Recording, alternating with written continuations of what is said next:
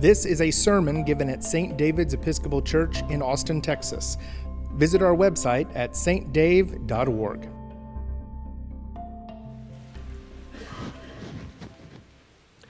Today is the first Sunday after the Feast of the Epiphany. And so every year on the first Sunday after the Feast of the Epiphany, we celebrate the baptism of our Lord. And we listen to a lesson about that actual event, the baptism of Jesus. It is also a day of the year when we offer baptism. And today we're very excited that Daniel is going to be baptized himself right here, marrying his baptism to Jesus' baptism. We will all also renew our own baptismal covenant. And at 9 o'clock and at 8 o'clock, we did the same, thereby marrying all of our baptisms to the baptism of Jesus.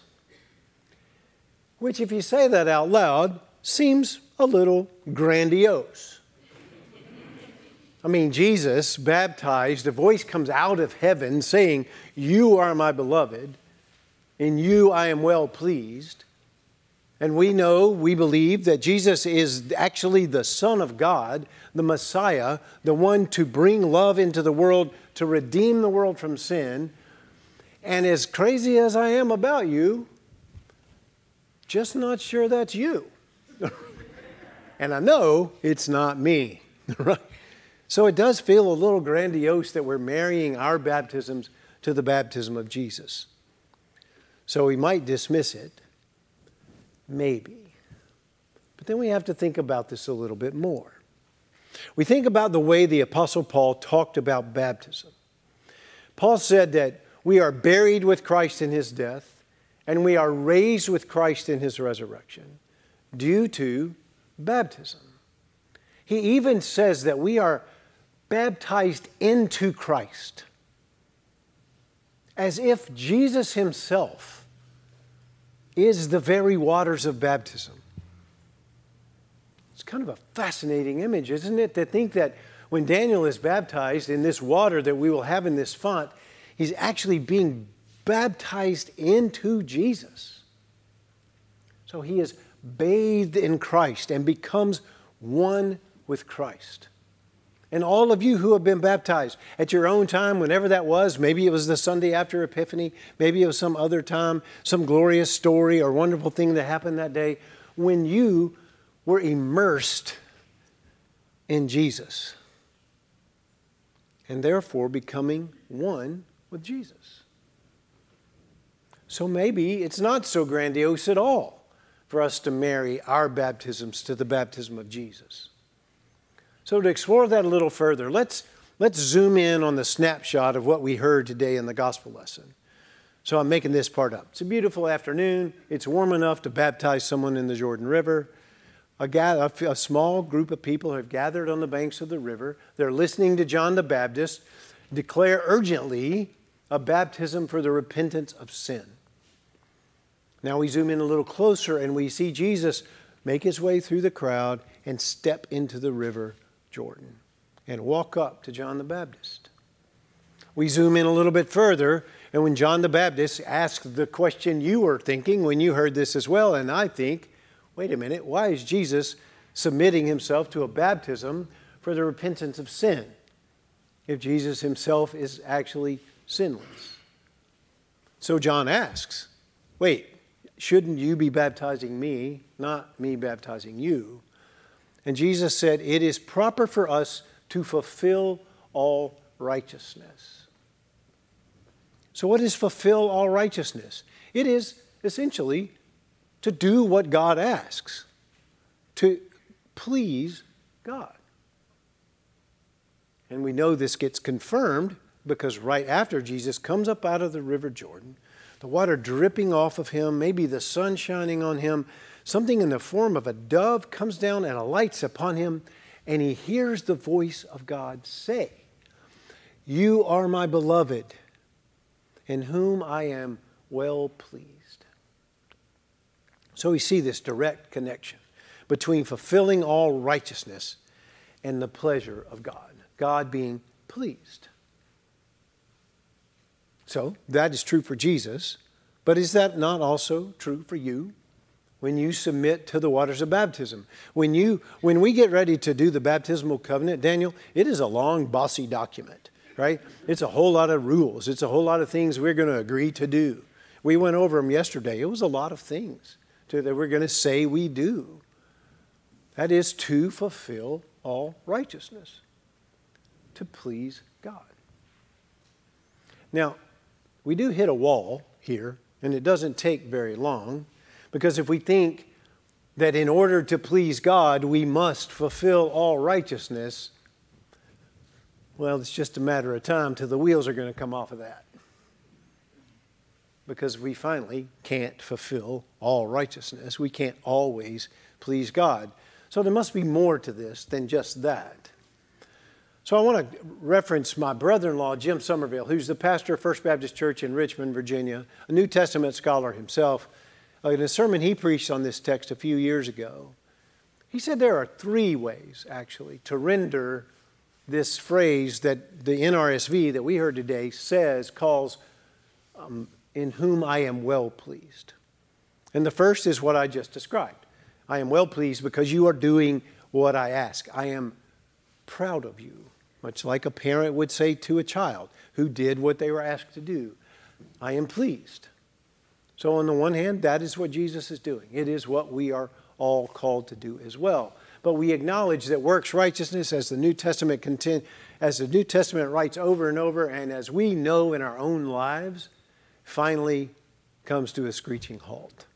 We can never actually accomplish all the things that will keep God pleased with us. But there is another way to speak of this as it was rendered into English. Another translation might be, "This is my beloved Son, in whom I delight." Isn't that just lovely? This is my Son, in whom I delight. And if that's the case, it's not based on anything Jesus does, because in the story up to this point, Jesus hasn't done anything that we know. His ministry is about to begin. He just is. And God delights in the fact that Jesus is, and that Jesus stepped into the water that day. I mean, it's not much different, is it, than when you first had your children, if you happen to have children, or the way we all treat little children. You know, we have 3, Chris and I have 3, and you just would watch them sleep. They're not doing anything. They're just sleeping. And yet your heart is aflutter, and you're just delighted to be in the presence of this baby. And then they become toddlers, and then they want to wrestle, and they want to make believe, and they want to do all the things. And as they grow up, we continue to just simply delight in the fact that they're alive and that they happen to be in our lives. And our 3 are adopted, as you all know, so it's this kind of magnifies this whole delight. How is this even a thing? And it's delightful. And even when they get to adolescence, when you would just as soon leave their body in a ditch somewhere, I can attest to that. If I was not married, I'm sure I would be in prison. Absolutely. And yet, still, even in the midst of all that conflict and drama, they walk in the door and your heart flutters. And it is a delight to be around them. And now that mine are all adults, when they've all decided to show up for Christmas, just hearing them come in the house, it is delightful to be in their presence. Have you ever wondered if that's the way God actually feels about you already? Before you've done one single thing. Just the fact that you are delights God. Isn't it lovely to think that God is speaking to you like He spoke to Jesus and said, "You are my beloved child, in whom I delight." What a beautiful thing. There's one more way to render this very same phrase into English, and it is, "You are my beloved whom I have chosen. Now, this ties to lots of the biblical stories that come before Jesus. You remember the call of David. David was the youngest brother, the one that was being ignored and neglected, and God chooses him out of the crowd. Says, you are going to be the king. So with Jesus, God has chosen Jesus to be the Savior of the world, to be the Messiah, to be the one who will bring light and love into the world. A very specific choosing. And perhaps the only thing that's different about Jesus and you is the specificity of the choice. God chose Jesus to do these things. God has chosen you to do what? My hunch is you know. You know. You know the way in which God wants you to bear God's love into the world in your own life. So maybe it is an entirely fateful thing, actually, to marry our baptism with Jesus' baptism. And when Jesus comes out of the water, to hear your own name claimed. When you come forward to receive communion today, there will be water in this font. We're going to give you plenty of room. Maybe you can come and touch this water and touch yourself with that water and hear the voice of God say, you are my beloved child. In you, I am well pleased. You are my beloved child. In you, I delight. You are my beloved, whom I have chosen to bring love into the world. In the name of God, Father, Son, and Holy Spirit. Amen. You can find more lectures and sermons on iTunes by searching for St. David's Episcopal Church in Austin, Texas, or visit our website at stdave.org and click on the podcast button.